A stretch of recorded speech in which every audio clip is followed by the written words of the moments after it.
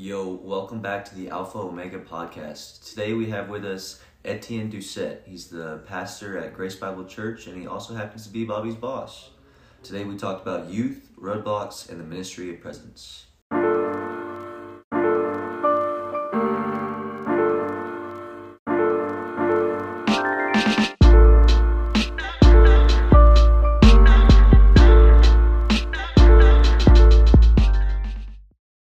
What's up, guys? Welcome to another podcast. It is the Alpha Omega crew back at it again with the white vans. So today we have another special guest, and his name is Etienne Doucet. Hey, what's up? Glad to be here. Looking forward to it. I actually really enjoyed the names from the last segment a lot. You guys were talking about all the names that you would potentially name kids. Oh yeah, the Bible names. Yeah, that was definitely interesting. So. Mary Lala Hushclaws. I think I should go for it. I think I like the 66 kids though. Genesis to Revelations. That was my god. Yeah. It's a lot of kids. So. You get to crazy places when you start talking about that. Yeah, right. Oh right. man. Yeah, we have fun. So this week, do you want to introduce the topic, Bobby? So this week we're just going to be talking about youth. We figured we have a youth pastor here with us. We're going to kind of... That's what I'm looking for. Expound upon it and make it just the next generation and pouring into them. Yeah. And why it's important and just fun stories from what comes with working with kids. Yeah. And so, yeah. Yeah, so before we get into it, just kind of an icebreaker to get things rolling. What is something either weird or funny that a kid has said to you in youth ministries?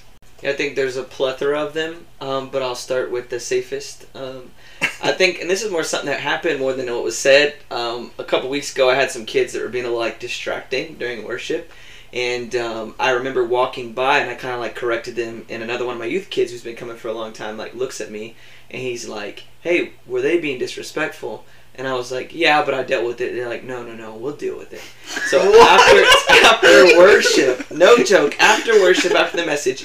At the end of the night, I have these three boys walk up to me. The three boys are kind of acting a fool, and they walked up to me, and they're like, I'm so sorry, and they apologized, and I was like, what happened? Well, lo and behold, the other youth kids walked up to me and were like, hey, you're going to stop being disrespectful, and you're going to go apologize? And the kids got, terrified. They thought that they were about to beat them down. They shook down these kids. And like, hey, you're not going to be distracted anymore, and you're going to apologize. And they showed up, and they're like, I'm so sorry, I shouldn't have did that. And I was like, in those moments where you're like, was that the right thing? But then I was like, peer accountability. How perfect, So, leadership 101, right? That's actually so funny. It was funny. It was a good moment, so. Little Christian thugs. Yeah, that's right. I got a little mafia. Yeah. He said, are they being disrespectful to you? I'll take care of it later. Oh, man. All right. That's crazy. Don't even worry about it. It's funny, so. Oh, man. Well, I work with little kids, so I always hear crazy things, but let's see. Yeah, I mean, I'm constantly having to teach kids, how to deal with things and cope with life, and the whole count to 10, take a breath deal. That's the phase we're at with them. So there was this one kid. We were doing questions around the circle, and everybody said the answer. And he was the last one, and it's like, all right, bro. It was like, you got this. Okay, what's the answer? And the answer was take a breath and count to 10. and he's just such a rebel that he had to come up with something. And he just kept saying so I'd be like, what happens when you get angry? What are you supposed to do? And he'd be like, play Call of Duty. And I'm like, okay, what if you don't have an Xbox? He's like, I play it on PlayStation. Oh. I'm like, dude, you are killing me right now. Yeah, and that kid, he's nuts. But yeah, they're constantly doing that to me.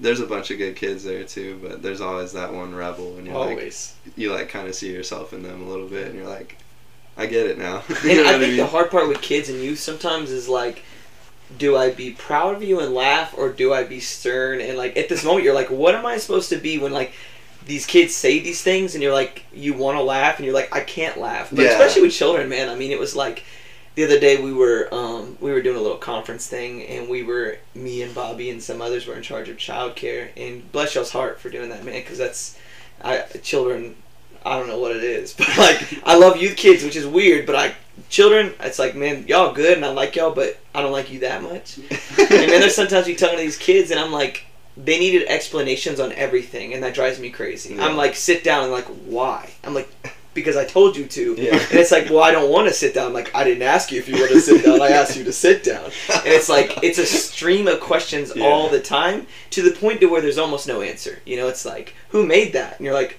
I don't know, someone in a factory somewhere. Like, well, who made that? And you're like, you just sit down, kid. Eat a Twinkie. I don't know. Kids, man. Oh, man. You got one kid? I just get roasted by my kids all day long.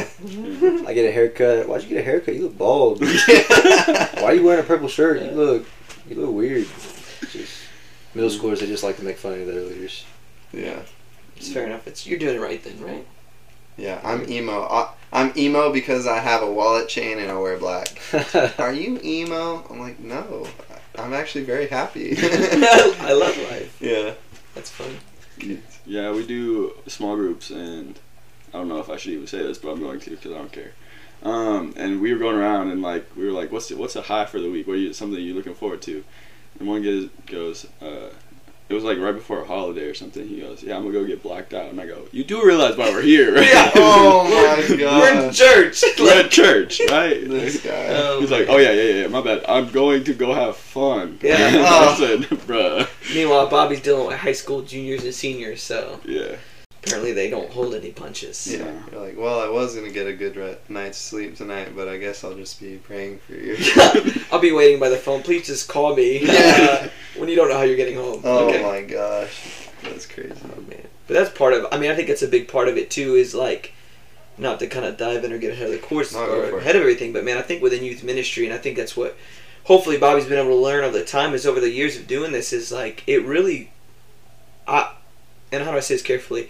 I don't think that like any type of preaching that I've gone or communicating I've given has dramatically changed any of my students' lives. I preach regularly. We preach the word. I believe God's word is so important. But I come to realize that like that relationship capital that gets bought by spending time with them and being at their games and doing life with them.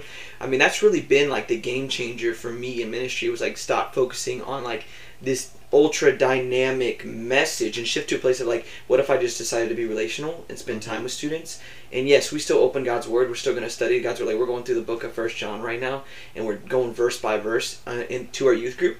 And I think it's a lot of cool, and that has its great place. But I also know, man, like, if you think student ministry, children's ministry is all about just like, oh, I need to shove the Bible down their throat, or I need to teach them to like obey everything, you start to realize that like kids will very quickly like turn off to you, and like, man, you're never gonna hear that. Most people would panic and be like, dude, you just told your youth leader that you're gonna go get blacked out. Like, I almost see it as an opportunity, you know. It's like, now you got the opportunity to be like, yo, I could follow up, or I could even like dig a little deeper and be like, hey, either they feel really safe with me to know that they can tell me those things, because they probably wouldn't tell their parents that. And I almost look at those as wins, where most people may say like, that's a terrifying thought. If your kids aren't telling you anything, then you should probably be more concerned, because they don't trust you enough to share what's going on in their lives. And I think that's a big shift in kind of student ministry that I've been able to experience over the last couple of years. It's been really, really kind of fruitful. So I think that's a big win, actually, you know.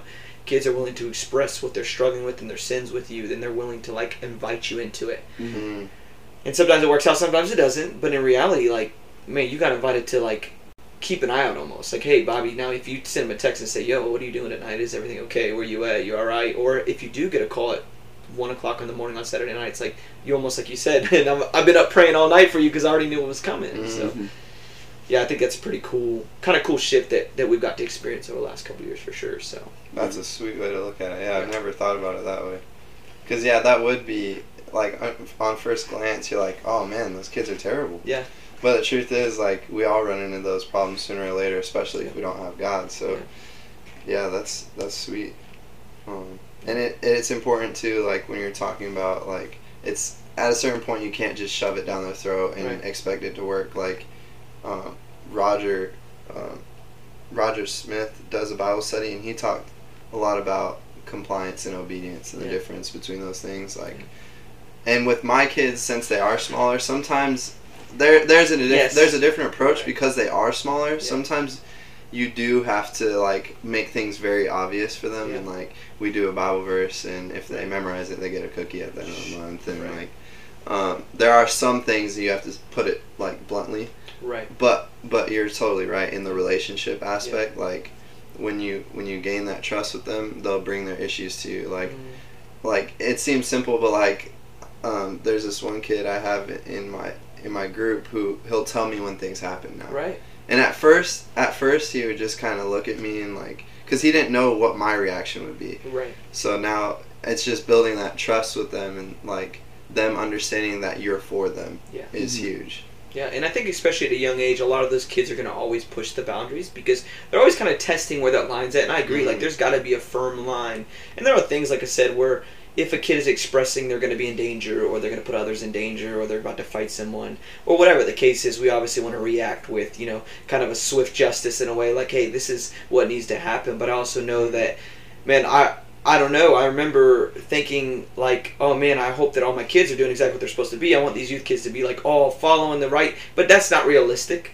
Just like you're talking about children, man, you never know what their background, their home comes from. So when they're poking and prodding you, I think we forget the kids are smarter than we realize they are, and they start to like really attack where maybe they want to see how far they could push you to see, is this person going to keep caring for me or not? And you feel that a lot in youth ministry, because when you see a lot of these kids that don't have fathers in the homes, or a lot of these kids who don't have people who are pointing them in the right direction, it almost feels like they always want to see how far they're going to go before it's like, this person's going to leave my life eventually.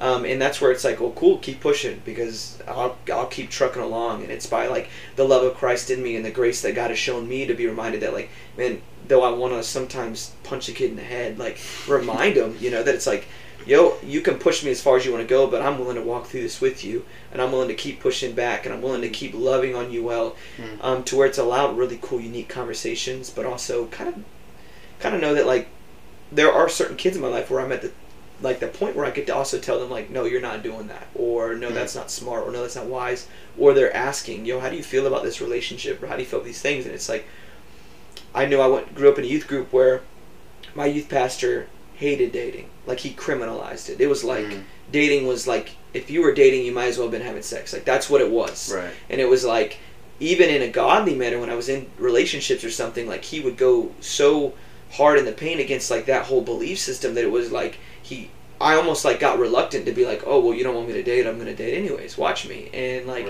which started to spiral into more unhealthy relationships. And I think that was a big moment in my life where it was like, I don't want to ever be the youth pastor who's constantly saying what you can't do, what you can't do, what you can't do. Like, I'm gonna start pointing kids to the healthy, godly options they have. Like in our youth group, weirdly enough, they were talking about PDA, like, became a really popular thing recently, and like the little things, right? Like, they're sitting in each other's lap stuff, and we're just like, well, this is not the atmosphere for that. But we almost want to tell them, like, I don't mind if kids date. I'm never going to tell kids not to date. I don't mind if they hold hands. I don't mind if they want to sit next to each other. But like, we're not going to be sitting in each other's laps. We're not going to be doing those things, because it's like, let's not focus on what we can't do. Let's focus on what you can do. Right.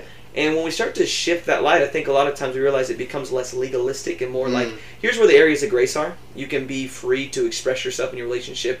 If you want to hold hands, if you want to sit next to each other and put your arm around each other, it's fine. But like, you're not laying on them. They're not laying on you. We're not kissing on each other. Those things are off the limits. And I think that is a cool shift too, because kids are almost like, well, now I know what I can do, not just being told what I can't do. Yeah. And so that's a big shift, I think, too, as well. That's been kind of really fruitful recently. So that's cool. Yeah, and yeah, they respond a lot better to positive things, encouragement, and yeah, that's big. I've noticed that because I came from a youth group of like 12 of us, like growing up, and we all grew up in the church, and we all the same. Like, we knew everything that was going on, and so I ended up helping in that youth group, and it was all kids I had like watched growing up, and like coming here, and it's like 100 kids on a slow night, and like there are not a lot of them didn't grow up in church. A lot of them don't come from like steady households.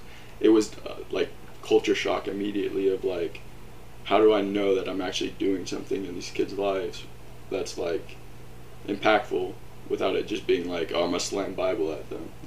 And so kind of what you were saying, like, it was cool to see that like just being there for them, they don't really have that a lot. So like especially for the guys in my like small group, a lot of them come from places where they don't have a male figure in their life. So just for someone to be consistent and like be there to ask them how their week was, what's going on, like you need anything, like it meant a lot more to them than if I were to preach at them or like give them some Bible verses or something. And so, and just kind of what you're talking about, like I've had to learn that it's a lot more guidelines than it is, or guardrails than like roadblocks. Yeah. I was listening to a podcast yesterday about it, and it's just, I feel like the church has, at least like in my experience, the church has done a bad job of like, we're gonna stop you from doing anything and make it like criminal, and just in case something happens, like completely take the grace out of it, completely take the like the room for error out of it. We're just gonna nip it in the bud from the jump. That way nothing even has a chance of happening.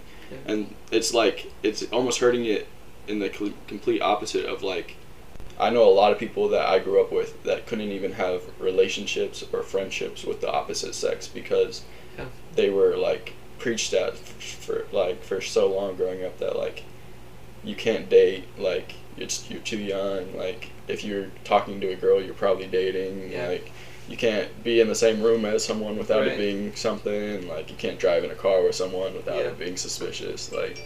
And so it's really like, I feel like we've done a disservice to them of like, we're stunning their growth of having like healthy friendships with the opposite sex because we're trying to do too much in keeping them from making mistakes that we've all, like not that we've all made, but like we shouldn't overdo it into where like we wrap our kids in bubble wrap and don't let them do anything because they scrape their knee. Like that's kind of like part of what purity culture is and what that does too. It definitely trickles down to the kids. So then when you grow up, you're just like, you're awkward, this sheltered, awkward. You don't even know how to talk to a girl. But it should be encouraged. We should be able to be friendly and express ourselves to anybody, really.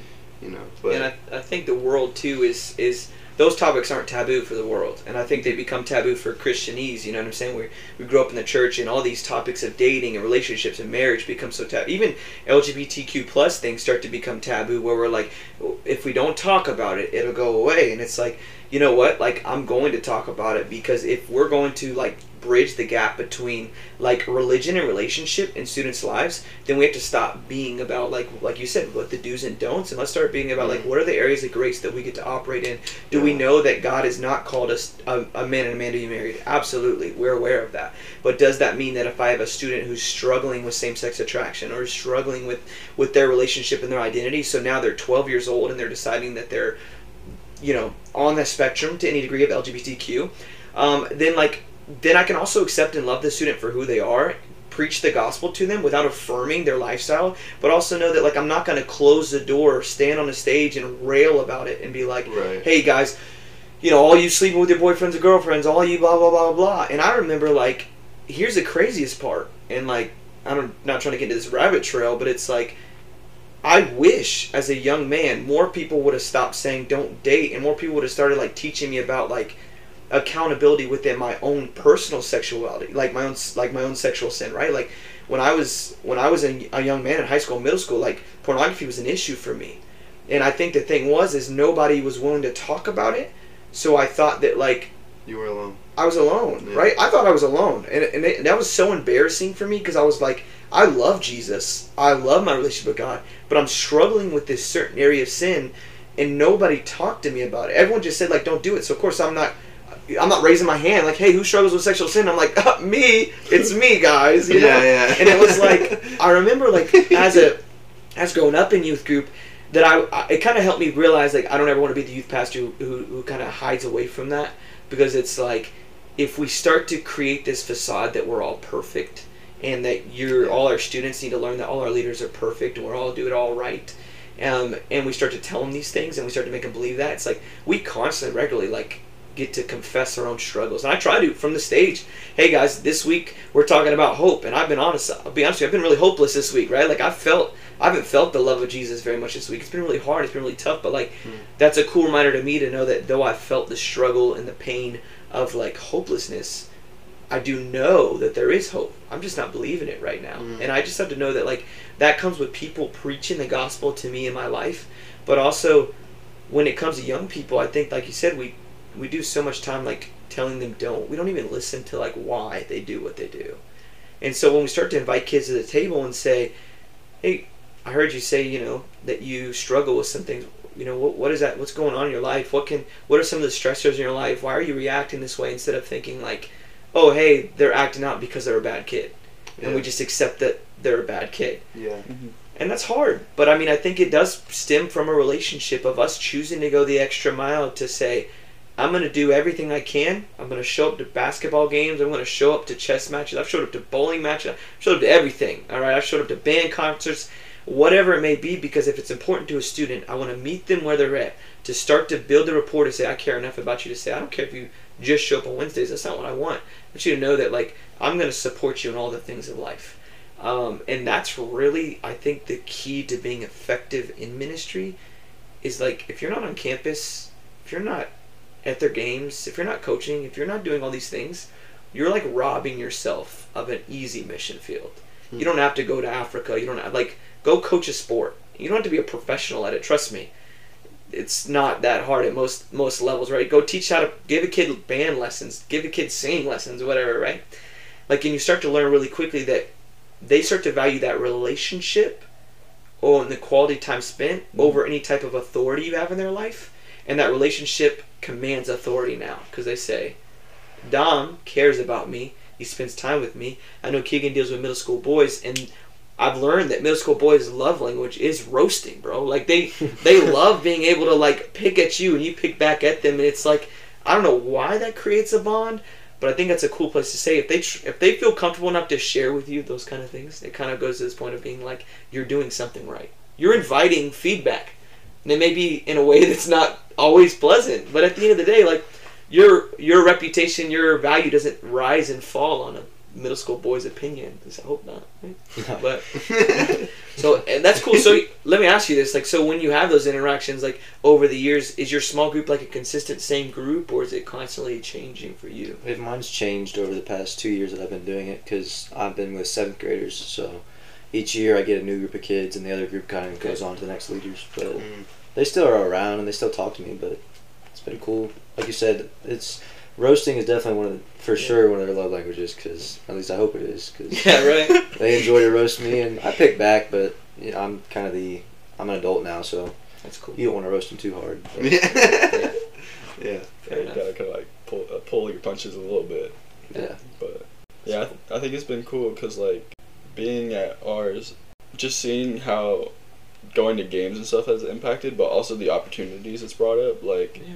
The amount of kids' friends that I've met because I showed up to a frisbee or football or whatever, and they're like, "Oh, this is my friend, such and such," and the fact that they want to go out of their way to introduce you, like, it shows, like, oh, like, I'm actually doing something right, like, that they want people to know that, like, I'm part of their life, and, like, it's been cool because, like, I don't think you get that a lot of other places, like. Yeah. If you're only, like what you said, if you're only focused on Sundays and Wednesdays, like, you're missing out on 5 other days of opportunities to outreach to other kids. Yeah. And there's kids, like, that we're meeting that'll never step foot on a Wednesday night, but I mean, like, the consistency when you see them in public and they're like, hey, are you going to be there Thursday morning? Are you going to be blah, blah, blah, blah? Are you coming to this? And, like, I think that's such a powerful moment for us to identify. I mean, especially with kids, too. I know it's a little different because, you know, you're probably not going to go to every little league game, obviously. Right. But I also know that the consistency of you being a part of their lives and being interested in the things that they're interested in. We also want to take advantage of the cool factor when we have it. I mean, we're kind of young men for the most part, and we do have that for a little while, you know what I'm saying? We want to capitalize on the type of thing because one of the cool wins I thought was, and I pick up Jace for church Sunday morning, and, you know, I just asked him how Frisbee was. He said he played. He went and played. And I said, how's Frisbee? And he goes, dude, it was awesome. And he goes, like, it was really a lot of fun. He goes, it was definitely more fun because Bobby and Nap were there. And I was like, what else could you ask for? Like, he literally just said the experience was better because my youth leaders were there. And it was like, how often is youth kids saying, oh, that event was better because someone from my youth group was there. One of my youth leaders. More times they're not. They're like, gosh, I hope they don't show up to the middle school dance or the high school dance, or don't come to prom. There's a reason why I don't volunteer for prom. There's a reason why I don't volunteer for homecoming, because I don't want to be in that box. But I do know that it's like they really do appreciate that. And so if we start to really understand that, like, we're building relationships with students to cultivate that to a place of, you can't speak the truth in love to a student if you don't love the student. And if the student doesn't know that you love them. I think a lot of times we like to communicate in such a way that says don't, which doesn't communicate love. Because love is not meant to be super restrictive. Love is not supposed to be hateful or vengeful or fearful. That's not what love is. Love is supposed to be us, like, tapping into the gospel and knowing that, like, Jesus has uniquely made us to be who we are, to express ourselves as our own unique expressions. And that's not like a freedom to sin, is not what I'm saying. I just mean within, like, our unique giftedness, what we like to do, where we like to go. And I think we start to capitalize on that. We start to say, ministry happens outside of Sundays and Wednesdays. Ministry happens on Tuesday nights on the basketball court. It happens, Monday mornings over coffee. And it's not just simply a one-time event. It doesn't create that habit in students' lives. So that's the game changer. If I could tell anyone or challenge anyone, if you want to be effective in reaching the next generation, meet them where they're at. If you're not meeting them where they're at, they're gonna show up, they'll spend some time, they may stay, they may not stay, as long as their parents make them come, and then after that, you'll never see them again. And it's like, that's not what we want to see in student ministry at all. So, well, I have a question based on relationship, because that is kind of one of the key points that we're hitting on. When you see the fruit of a sin in in a kid's life, and you're gaining that relationship, how do you kind of figure out what that root is, and then using that influence in their life? Like, it's awesome. How do you figure that out? Because I mean, it's different with different age groups. It's always gonna be different, and depending on the kid. But like, I see, like we were talking about, kids without dads act out. They just do. And like, certain kids have different afflictions, and they're different sizes, different weights. Like, there's just different things that, like, tug on their heart and make them different. But like, how do you like diagnose something that's going on in a kid's heart, and then how do you, like, come alongside them in that? I think that's a really hard question to ask, but I think it's a really, not trying to be oversimplified, but it really does look like, let's start at the base, right? Like, once a student trusts me enough to express, or I can start to see things, and usually with teenagers it is a little easier, but most of the time with kids you can see very quickly, like, hey, this kid clearly doesn't have a father at home. I mean, you can usually guess that. You're like, it's just, not that there's anything against moms or single mom households. That's not, I've seen a lot of amazing kids raised from single mom households, but I definitely think you could see when there's a lack of structure in kids' life, and I think that a lot of kids who don't get a lot of attention act out to receive attention. And I know we talk about that, and we kind of know that, but that's kind of a really easy theme to say, like, okay, this kid clearly doesn't get attention at home. The only way they know to get it is when they show up and they act out. So let's talk about students, right? Let me tell you a cool moment we had. Okay, so we had a young lady who was a part of our ministry team, our youth worship team. And she was, like, killing the game, was awesome, was great. And she all of a sudden joined in a relationship with another girl out of the blue. It was like, this is who I am now. This is what I identify as. And at first I was, like, thrown off guard. I was like, whoa, hold on, where did all this come from? And let me tell you the cool part about it, though. Because of the relationship one of our youth leaders had and I got to have with this young lady, we, like, kind of encouraged her through this and just kind of said, hey, can we have some time? Can we sit down and have a conversation? So we sat down and invited her to the table.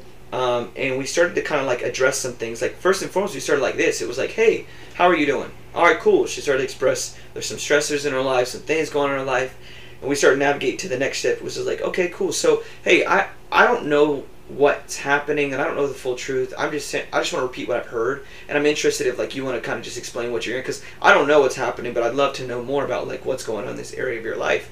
So we started to address that, and we had another lady in the room. It was me, her youth leader, one of our youth leaders, who was a lady, and her, and she's like, oh yeah, I was in a relationship with this girl, but we broke up. And I was like, okay, so it was short-lived. Okay, but what was kind of going through your mind and your heart in that moment? She's like, well, honestly, someone told me that you should try dating a girl, and I tried it, and I didn't really like it. And I said, so, okay. I'm like, so it doesn't always work out that way, but I'm like, so what did we learn from this moment? Like, kind of do you understand, like, and I got to ask her, like, because the relationship was there, like, do you understand, like, God's design for marriage? And she's like, oh, yeah, I understand that it's man and wife. I mean, that's not the way that I didn't really think about it that way. And she even mentioned, like, this license to sin, almost as she was like, well, God made me, so he knows what I was going to do, so it's okay. Like, we kind of got to push back on that and be like, hold on, that's great that you know that God made you, there's grace, that's awesome, but like, it's not a license to sin. We have to look back at God's word that's like, hey, we are to be held accountable for our actions, and since we are saved by grace, there's a byproduct that is works. Works is not what saves us, but because of my love for Jesus, it's going to be a faith that works. So we also want to be in line with God's vision of what he has for our life. And it kind of invited her into this very disarming conversation that I was really kind of nervous about at first. And it was like the Holy Spirit just interceded and just kind of was like, hey, like, we're all on the same page. We're on the same team here. And like, it started with me, instead of saying, hey, you're in a relationship with a girl, you're off worship team, you can't serve here anymore, blah, blah, blah. It was like, let's start asking questions. Let's start to ask why, what's the root issue. And 99.9% of the time, it's some sort of attention seeking, or there is some issues down at home. And I think we've experienced kids who suffered with self-harm in abusive households, and we've had to make tough calls. We've had to call have kids wellness checks, things like that. Those have happened multiple times. And at the end of the day, we always think like, well, the kid trusted me to open up. Am I now betraying their trust by reporting this? And we have to report. And at the end of the day, it was like, no, I feel like every kid's reaction and being brutally honest and opening up about hurt and pain is them saying, I need help. And my job as somebody is to trust the Spirit in me to help them navigate how we move through this. I'm not a therapist. I can't solve your problems. But what I can do is I can say I'm committed to doing whatever I got to do to help you get out of this. Do we need to meet weekly? Do we need to meet monthly? I've done Bible study with kids. I have a couple people that that has covenant eyes. Kids that have covenant eyes, that I'm the ally for them. So I get a weekly report at what they're looking at on their phone, and it's like, I'm willing to go to those links, and I think we always have to be. And if we're willing to go to those links with students, they'll always trust you and be open and transparent with you. Hopefully. Sometimes it doesn't work out that way, but I think overall it starts with us being willing to have the tough conversations and have the relationship to say, man, how do we use the Bible as authority for people that don't treat the Bible as a biblical authority in their life? So what point is it for me to open my Bible when a kid says, I'm struggling, and I go, well, God's word says, cast your anxieties on him. God's word says, don't do that. God says, don't tell lies. God says, if that's not an authority in their life, what fruit is that going to produce in their life? Nothing. They're going to say, be like if someone opened the Quran for us and said, hey, the Quran of this part says don't do that. I'm like, that means nothing to me. It's a book or whatever, you know what I'm saying? And so for our idea is we want to show people the love of Jesus. We want to show people, and that's why I want to go through 1 John 4, is it's a repetition of how God says, hey, my people never see me, but they're going to see me by the way you love people. And it's not just about a love that says, do what you want to. It's a love that says, I love you enough to sit in your mess with you and say, I'm willing to walk through this with you. And guess what? You can mess up 1,000 times and I'm never giving up on you. You can keep pushing back, keep pushing. But guess what? At the end of the day, I'm always going to be here. And we repeat that to our students regularly. It's like the people in this room, we don't get paid enough to be here. Most of the people aren't paid to be here. They're volunteers, right? Yeah. But I do know that we are willing to walk the walk and go as far as we need to help reach you in your mess. And I tell you, I hope I'm the one you call at 2 o'clock in the morning when you don't know who to contact. Yeah. I hope that I'm the one you call when you're afraid or when you need somewhere to go. And I think those are the things that when we open those doors for students, we create the safe environments for them to be able to express themselves and then speak truth. The truth is always followed in love. If there's no love, we can't speak truth in people's life without love. Then it's just legalism. So how do you, in the environment of youth and having to pour into these kids who sometimes don't even want it, right? How, like, what does your prayer life and your walk with God look like in order that you're full enough in order to actually pour out on them? Because I mean, I know for me, like with the little kids, sometimes it's like I have to really be intentional the day before that ministry. Yeah. Because I don't ever want to be there and be like, oh, it's another, you know, because then I'm not doing them any good or me any good. Right. And so, what does that look like for you to like get yourself ready for, you know, being in a loving, actually in a loving state? Yeah. And that's a good question. I think that's something I struggle with most in my ministry, is being able to, like, I struggle with being still and quiet before God, because I'm always going, and I want to go. And usually that results in me eventually having some sort of moment or like I like have to like break down or like just sit there and pray because I'm like, God, I don't know what I'm doing. But I think for me it's creating the rhythms of like just accountability of people in my life who are like praying alongside with me or walking through this with me. It's helpful to have a team that is like constantly like kind of making the main thing. Usually we walk away from youth, and this is funny because we had 2 nights in a row that were polar opposites. We had a Wednesday night that was completely draining. I mean, it was like anything you can imagine went wrong that night went wrong, and it was crazy. It was a mess. And the next Wednesday night, we had one of the best Wednesday nights I've ever had. I mean, it was almost like these aren't the same kids. What happened? And I think it's a reminder to us that like if my prayer life, if my time in the Word, if my personal growth and develop is not at the forefront of everything I do, then not only is my ministry going to struggle, but my marriage struggles, my ministry struggles, my mental health struggles, my spiritual health struggles, and all these things. So it's kind of like, though that's not a natural rhythm for me, I've started to try to create like, hey God, I want to make sure that even if it's a few moments in the morning, if it's a few moments in the evening, that I'm carving out time to just be still and listen. Because I talk to God a lot, and I talk at God a lot, but I don't spend a lot of time being still before Him. And I think that's something that is just God's kind of refining in my own walk. But man, I'm jealous of people who can stop and carve out an hour of their time to pray, or who can be still that long, because I envy that, right? And I think it's such a beautiful thing. And I think that's just a struggle for me. Usually it comes to like God gets what I have left, or if I'm really frustrated or stressed, then I turn to God. Not a lot of preventative, a lot more reactive. And it's like if my prayer life was more preventative, I probably wouldn't have to walk through so much tension all the time. But that's a good question. But I really don't do that extremely well, honestly. I do pray. Obviously, I do read God's Word. I'm always prepping. But as for personal reading, personal devotion time with God, that's something I'll do well for 3, 4, 5, 6 weeks, and then I'll take a week off, and I'll get behind. Then I'll do it 6 weeks again. Yeah. And that's why Abide's kind of nice. Abide forces me to do it for 21 days, and I get into a good rhythm, and then Abide's over, and I'm like, oh, well, I'll just sleep in. And I'll just go up when I show up, and it creates like this kind of dance that me and God have, where it's like, I try to spend time with God in my car rides, because I don't really listen to music much when I'm driving. But man, that's a struggle for me, honestly. I'm not score high in the prayer category. I don't pray as much as I should. But I definitely think that it is something that I'm blessed that I have a wife who prays. I'm blessed that I have a team around me that prays a lot. I think there's more people praying for me than I realize. And I think that whoever's praying for me, keep praying, it's working. So, but that's definitely not a strong point of my life, honestly. Just full transparency. So you kind of mentioned we had that week that was super draining, and I was like, I need to switch something up, because I can't keep having those weeks. And like you said, it got to the point where it was like affecting class, it was affecting like relationships. I was just drained, and so I just intentionally made time like the next Thursday, and was like, all right, or Tuesday, the next Tuesday before youth, and I was like, they're my roommates, so they probably noticed, but I started coming in late because I would just sit out on the dock and pray for 30 minutes to an hour, because I was like, I need to do this, because I cannot get to that point again, because it was that was a rough week. But it was cool to see like almost like an immediate answer to prayer, and that the next week I feel like we didn't really do anything differently. It was just, I feel like a lot of us, we put in our group chat to be intentional about like take time to rest, pray to God, like so we can figure something out. I don't think we really did anything different. It was slow down a little bit, slow down and made sure we took the time to appreciate it.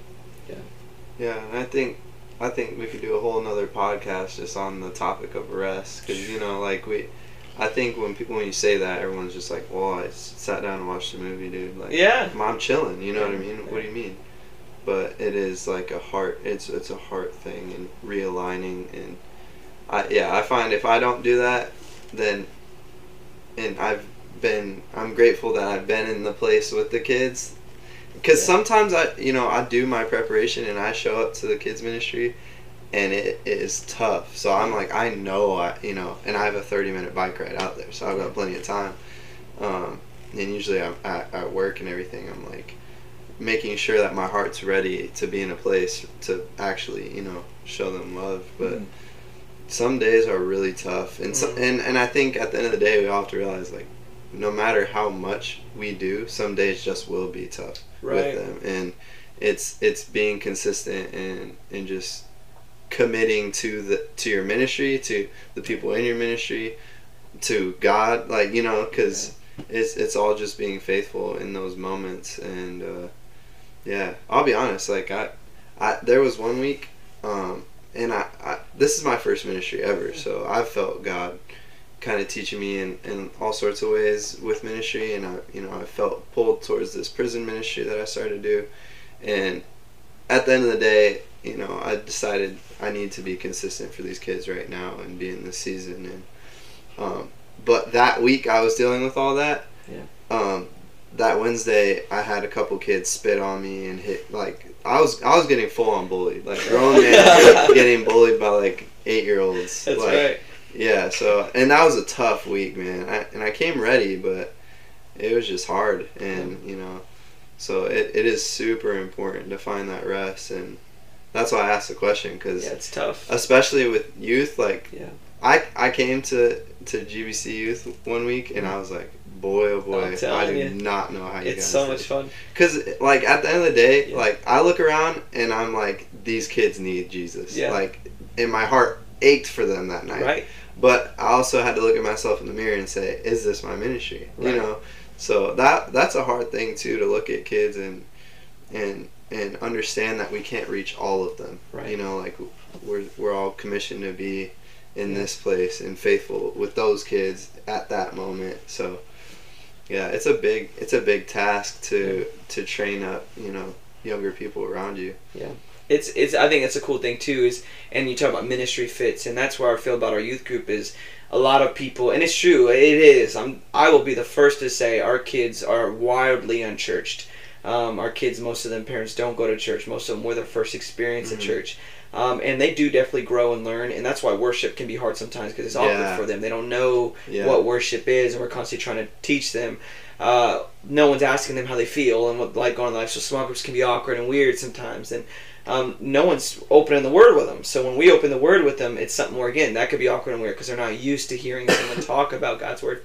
And so when I think about these things, it's kind of one of those things where I look at the flip side, it's just like you do, and I go, man, I like kids, I love kids, genuinely I do. I can't wait to have kids, I love kids, but also know, like, children's ministry is like something I feel like I could do, but I'm like, I'm not super extremely passionate about it, because a lot of people are like, you do youth ministry, how do you do it? And I'm like, I'll be real, like, at this point, teenagers are hard. They're not hard. Like, I feel like we just kind of, it's kind of like I said, when you're in your sweet spot where God's kind of called you to do, I'm like, dude, adults complain more about stupid stuff than teenagers do. True. Teenagers are kind of like too honest sometimes, right? They'll tell you how they really feel about your haircut and your shirt, and you're like, that's annoying, but like, at the end of the day, there's no guessing, you know what I'm saying? Or they'll tell you that they're going to get drunk, or they'll tell you about their relationship, and you're like, okay, I don't know what to do with this information, but okay. And I think as we continue to navigate these things, it's a reminder to us that, like, you're right, God has uniquely called us to different places. And I look at it and say, I couldn't imagine, and this is no slight or no diss to anyone.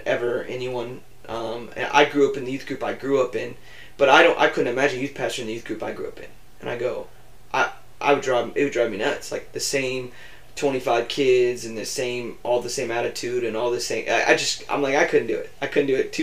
Too churchy. No, everyone's so good that they don't talk about that there's wrong stuff, and nobody. That's what I'm saying. Like, we wouldn't dare talk about that I struggled with that, because it was like, if I brought it up, I was going to be a really sore thumb. But when you're in a room full of kids that are like, yeah, I'm vaping in the bathroom and I'm doing, you know what I'm saying, like all these things, and you're just like, well, at least we're all honest here, right? And I think that's one of those things where that was a culture that is kind of developed, and some people would say that's a great, some people would say it's terrible, I don't know, but to me it's like God has been able to really work in and through this group, and I think we've been a part of something that's really cool. And I feel like I've always felt like God has called me since I worked with FCA, since I worked in youth ministry before here, was like, I feel like God's always caused me to reach kids that are just not church kids, the kids that don't have parents at home, kids that, specifically athletes, things like this, where I'm like, I feel called to love the kids that everyone else would say, we don't want those kids. I'm like, And I say this all the time, like, give us those kids. And I'm not saying that because we're any better. We're not. Because I do know one of the tensions we really suffer in our youth group is I struggle with, a lot of times our deeper students get kind of shafted because it's almost like we spend so much time preaching, trying to keep things so simple and try to, like, evangelist. Yes, that almost like we don't forsake discipleship, but these kids aren't getting as challenged as much as they should be, so we have to try to find other avenues to do that. And it's kind of like sad because I kind of feel bad for those kids who walk on a Wednesday night who are looking for that. And some deep connection. And we kind of miss that because we're too busy, not too busy, but we're busy trying to like make everything gospel-centered, relationship-centered. And so where each church, I think, has different roles, I think our youth group is a place where kids can come. And I feel like it's a safe place for them to like experience the gospel. But I also think that we often have turnaround because kids come and they hopefully experience Jesus and then we send them on their way. But yeah, I think that's a big tension for us too, is we don't always know how to disciple these kids who show up and they've grown up in church in our life. They know the Bible backwards and forwards, and it's interesting, but it's a good song to dance. But I also think that like we want to stay in our lane. We know what we're good at, and we have a bunch of great, amazing youth groups around here. Seriously, I'm a big fan of Adam Smale at BFC, and I'm a big fan of Lonnie and BFC and First Baptist and places like this. And Richard Jensen used to be in AP Lakes. He just moved. But if you look at our youth groups, they're all uniquely different.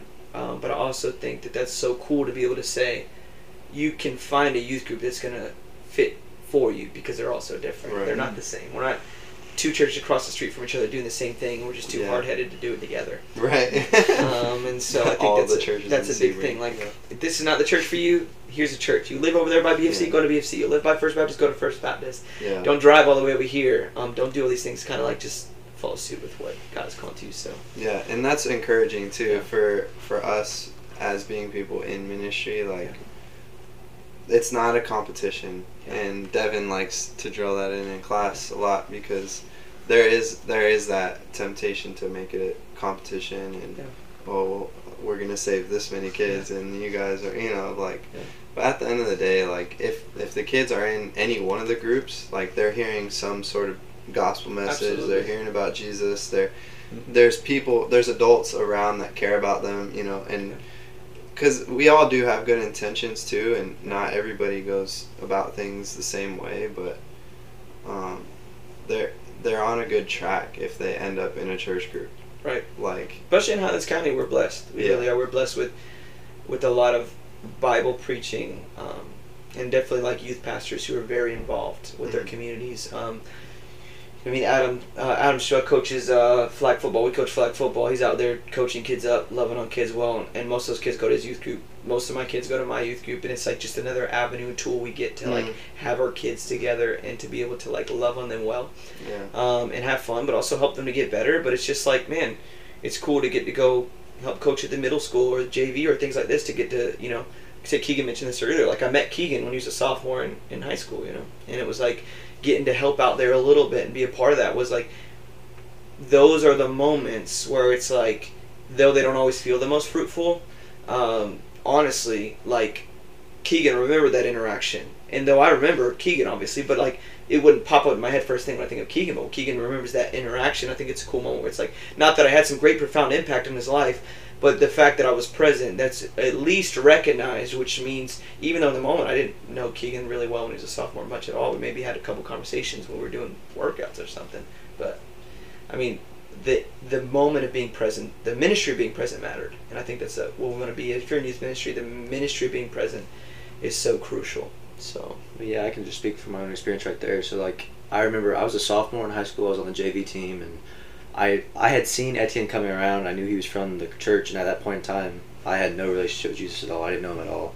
I didn't care to know him at all. And so then, fast forward probably 2 or 3 years later, I had just gotten saved, just came to know Jesus. I come out to Frisbee for the first time, and Etienne is one of the only people who I knew was there. And I was like, oh, I can be comfortable now because I know this guy who used to come out and was around my JV football team. That's awesome. So it's like you said, it's these impacts that you don't know mean anything at the time. Years down the road, they could mean something. Yeah, and that just that just speaks to being faithful in the moment. Yeah, it does have an effect, and like, I think we can convince ourselves that like maybe my influence, like say you don't have that relationship with the kid yet, maybe my influence isn't that great. Yeah.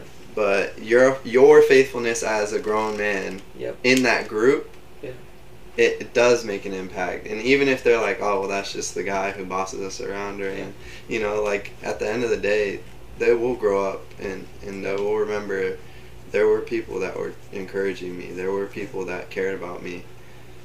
Yeah, and you know the cool part too is I'm at the phase in my life where I've been doing this kind of long enough to where like youth kids, you know, I just watched 2 of my youth kids get married. Wow, and they got married young, but like 2 of my youth kids get married, and like you're starting to see like the fruit of that. Where like I said, even kids like where I'm like, you didn't even care in youth group, you didn't listen, you were disrespectful. I yelled at you 101 times. Who now like I run into the gas station, I went to one of them at the gas station, and he wanted to just tell me about his life. He's like, dude, I'm married now, I got my kid, my baby girl, I'm working this, we're about to buy our first house, and I'm just like having this conversation in the middle of Wawa, and my wife's like, can we grab food and go? Can we leave, please? No, she's great, she's awesome. But I think that's a big thing too, is like getting to like interact and like see the fruit later. That I really genuinely almost want to say like I never would assume that I had an impact on his life because of the way that our interactions were, for him to sit here and go, hey, like or when they see me like, oh, I need to get back involved with church. It's not like I'm some like judgmental person who's like, you better get back to church. It's like, but when they see my presence and remember the impact, it's like, yeah, I miss that. You know, I miss being a part of that. I miss experiencing that. And like, you may never know the impact you have on these kids, but gosh, like I remember in children's ministry, I had about a children's director, Miss Tara, who was like such an impactful part of my life. Her and her husband Justin were like, I was in like 5th grade and I didn't even know Jesus yet, and like the impact they had on my life. I remember like when I had surgery on my foot. I remember they came to my house and brought like McDonald's and brought like a ice cream for me, and I was like ecstatic. And my family just at the time was a little poor. We were poor and just didn't have a lot of those luxuries all the time. And so when they showed up and brought that to me, I remember that to this day. And it's like I have them on Facebook, and like we'll periodically reach out, but like I still get to like message them every once in a while, like, thank you. Like you were a part of planting a seed in my life that didn't get to be watered until, you know, the summer of my 8th grade year when I gave my life to Christ. But I still to this day, 27 years old, remember that interaction when I was in 5th grade. And I was like, because they took a moment to be present and to care. I don't remember a single lesson they taught. I don't remember a single game we played. I remember that they showed up and they hung out with me and they loved on me and they brought me ice cream. And it was like, that's awesome. So that's nuts. Makes a difference. And I think that's a majority of people that grew up in church. That's going to be their story. It's not going to be the Bible stories. It's not going to be that. It's going to be, I remember so-and-so who did this for me that one time. Like, I know for me, I could list off a number of people growing up in church that when things went down, like, I remember they showed up and, like, were there for me and, like, showed that they cared. And it wasn't just, oh, you're one of the students that I see on a Sunday. It was like, no, your family. Like, that's awesome. And so it's one of the biggest things I've tried to realize stepping into, like, youth ministry and stuff like that is yes, be intentional about being prepared when you have to teach or stuff like that. But that's, at the end of the day, that's not what they're going to remember. They're going to remember you being intentional and how you loved on them and how you cared for them and when you showed up. I have one more question. Just like involving taboos around topics. Yeah. So there's certain things that like are kind of weird to talk about in church. Yeah.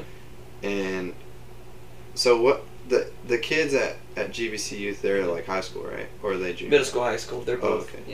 Yeah. So like, at what point do you think it's healthy to teach these topics? Yeah.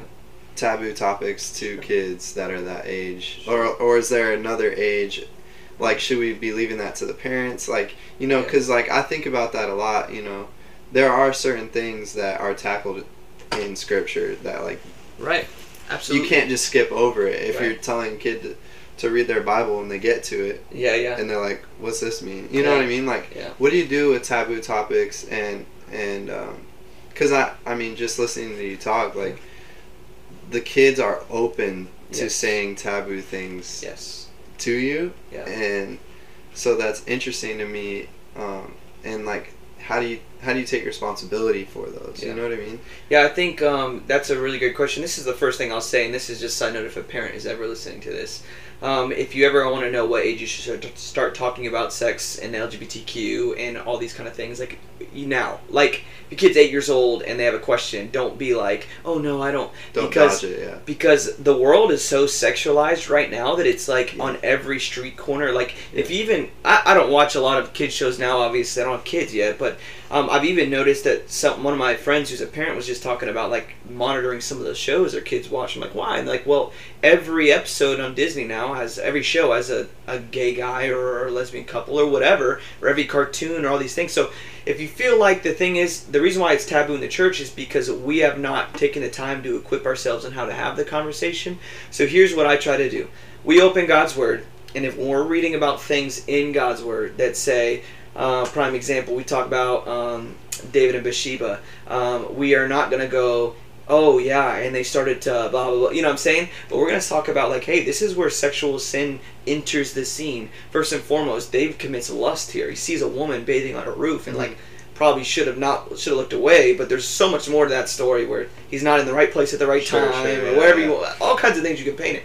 But it's also like we don't hammer on topical sin, meaning I'm not going to sit up and dedicate a Wednesday night to why homosexuality is a sin. What I am going to do, though, is when we talk about Genesis, when we talk about the design for marriage, we're going to talk about the original design for marriage. It's a man and a woman it's a man and a woman married together for all time. That's the way God designed it. He designed it for to be married till death do us part.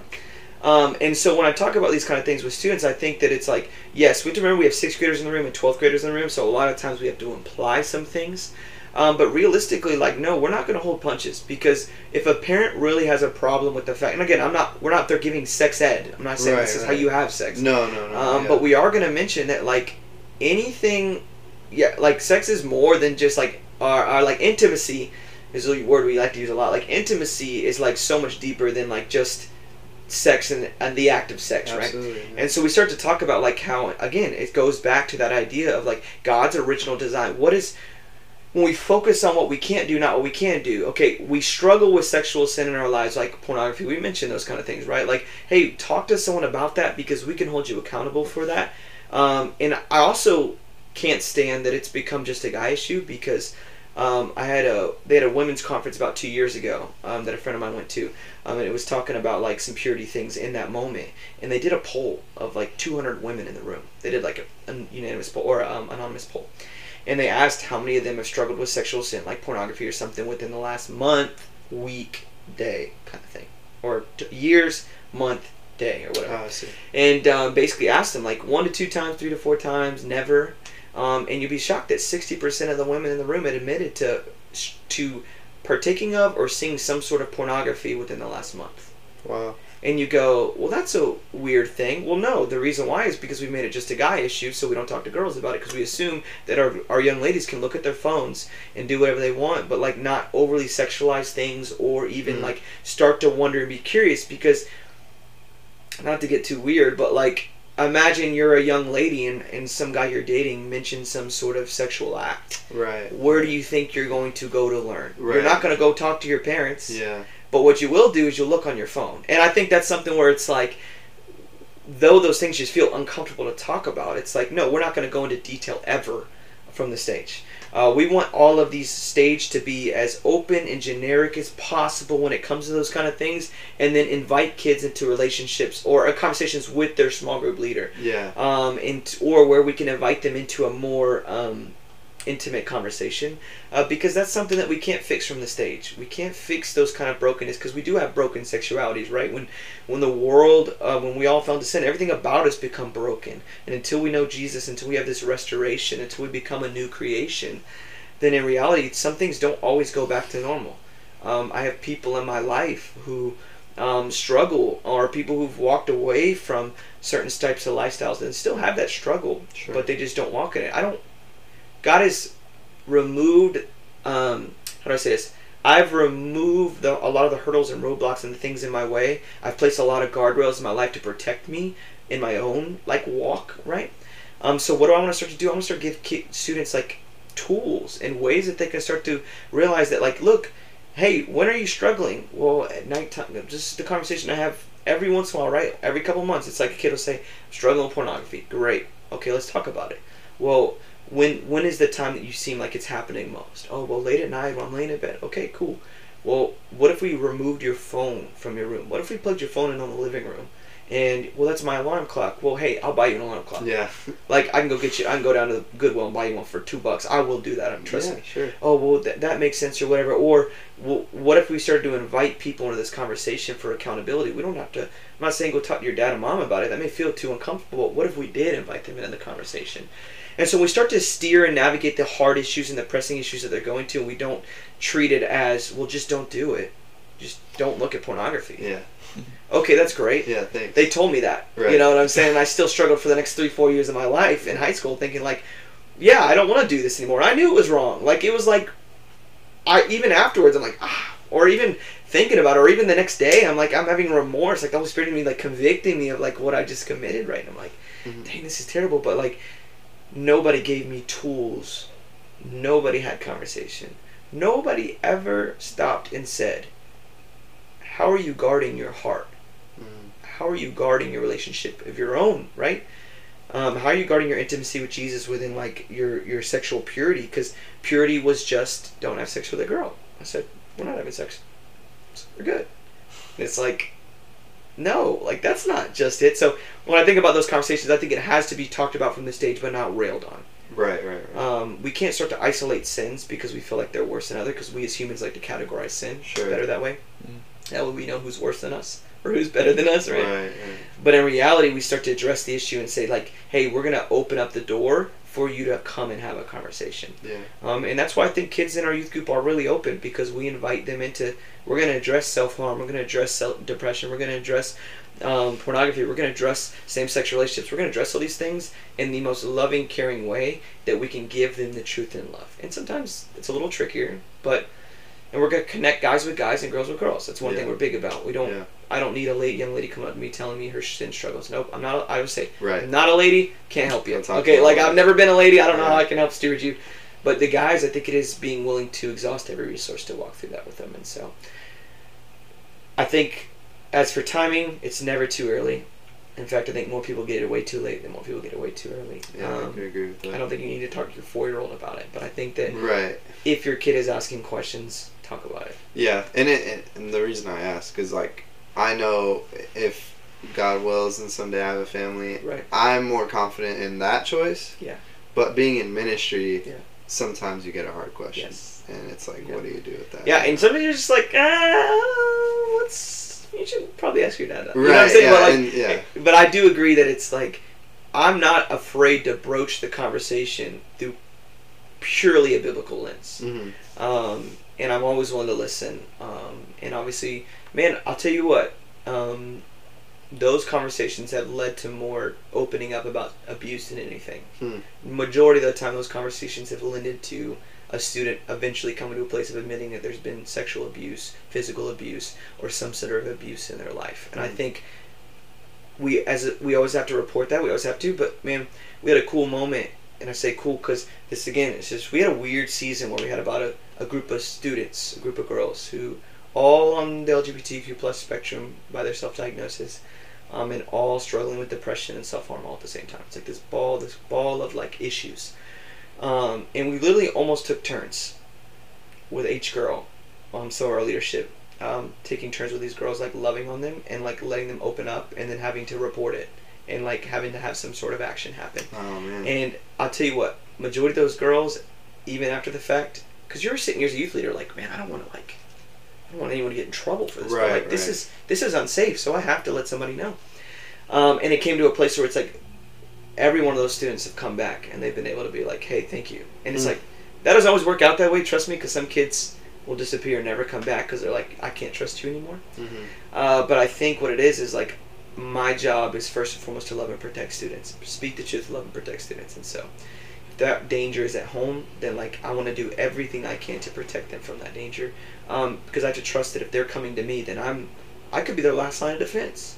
So we never ever want to dismiss a kid saying, I've been thinking about killing myself, or I think about hurting myself. That's never something, even if it's one of the most dramatic kids, it's like, we want to take this seriously because I don't want to be the one, and this could be selfish, but I don't want to be the one who says, man, they told me, and I didn't say anything. Well, and there, when that is revealed to you, there is that burden on you. Yeah. And I don't think that is for no reason. Yeah. You know, like if God shows you something ends up on your doorstep. Right. We have to believe that God is sovereign in that. Yeah. And at the end of the day, if a kid trusts you and they feel like bonded to you for some reason, yeah, and you don't even know why, yeah, you have a responsibility to care for them and that's right, and show them love in that way. That's good. Yeah. I think one thing that I've heard you kind of hammer on this whole discussion that has really like become kind of like what I've been trying to work on is focusing on what we can do versus what we can't do when teaching and speaking to even like each other. Like I think that's one of the ways that we failed people as a church. Yeah. Is only ever focusing on what we can't do, and so it's made it look like, well, Christianity is going to be a boring existence of not being able to have any fun. Yeah. Right. I'm going to have to give up everything I want, all my rights. So why would I want to join that? And you got to feel terrible all the time because Yeah. you're constantly like the measuring stick is always, don't, never like. Where's the freedoms that we have within like the love and grace of Christ to enjoy life? Yeah. And it's like, or look forward to the things that God, and I know I think it's Pastor Randy that says it, I'm sure it is, and I've heard it from other Jesus students forever, but like, you know, we know God's good and He wants us to delight in it because like He gave us taste buds, right? Like to enjoy food, to enjoy things. We're meant to enjoy creation, like, and God's word says what? All things were made by Him, for Him, and it's like He's sharing that with us, and I think it's reminded us that as people that are navigating this thing, and I don't say again, don't hear that like don't think is like it's a free license to sin. It's never that. It's like no, there are healthy, godly options for everything. Music, for the way that we video, anything. There's healthy, godly options in the parameters of like the freedoms we have to say that's okay to do. Yeah, you can't react that way, or like our emotions. We can have emotions and feelings. We can have emotions and feelings. It's what we do with the emotions and feelings that starts to drive whether we choose to sin or we choose to push into God. And so, I agree. Yeah, it's cool. Because every time you say that too, I think about the garden. That's literally what the devil does. Yeah. He says, "Oh, you can't eat from this one tree." Has God said you can't eat from this one tree? Yeah. You know, there's millions of trees. Yeah, like you can't have the one. Yeah, it is kind of crazy though how our mind thinks. You know. I was out of riding my bike for a while, and that's all I wanted to do when I couldn't. You know what I mean? It's like there's so many other things that we have to enjoy here. We live on a beautiful lake, and you know we're surrounded by brothers and sisters who sometimes have too much energy for us to deal with. But, you know what I mean? Like there's so much to do, and yeah, it is a good reminder to push kids to realize like we can have fun. Yeah. But there is a line. There's always a line. Oh, always. You know what I mean? Yeah. And if you're not teaching them that early on, then they'll grow up to break the law. And, you know, we got to save them from, you know, messing up their life. You know, it's real. Yeah. Just real quick on that topic, there was a cool, I got kind of like, not to toot my own horn or anything, but Etienne came to me the other week because I was playing music at youth. And we had a mom come visit so that she could hear her daughter sing on the stage. And apparently afterwards she had came up to Etienne and was like, "Oh, what's the name of that playlist or song or whatever that they were playing?" Because like, was that Christian? And it was just a Christian rap album playlist I had made.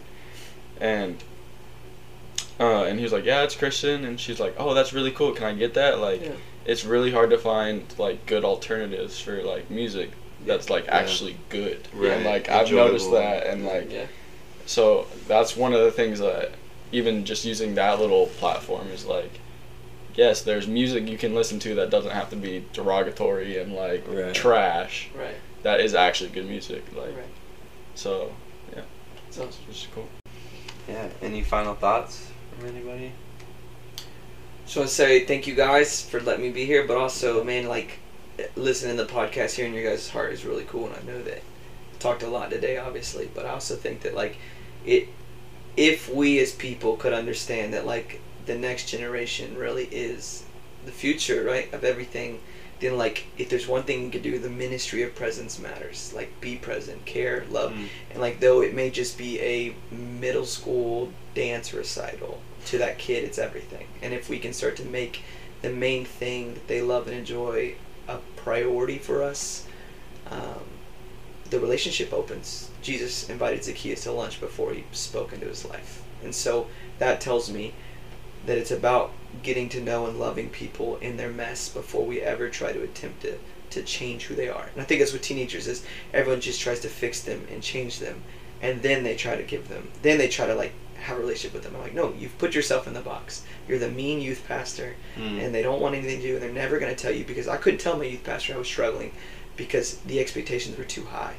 And if I let the expectations down, then, so I'd rather be fake and lie than be truthful, honest, and I could have been set free way sooner. So thank you guys for that. I know a lot of you serve it, Dom, especially with Children's Ministry. Bobby, get to see you all the time, and Keegan over there at BFC. I know you guys run a stellar program, and I'm really excited. So thank you guys for having me, for sure. Yeah, it's been awesome. We really appreciate it. So, got a lot out of that.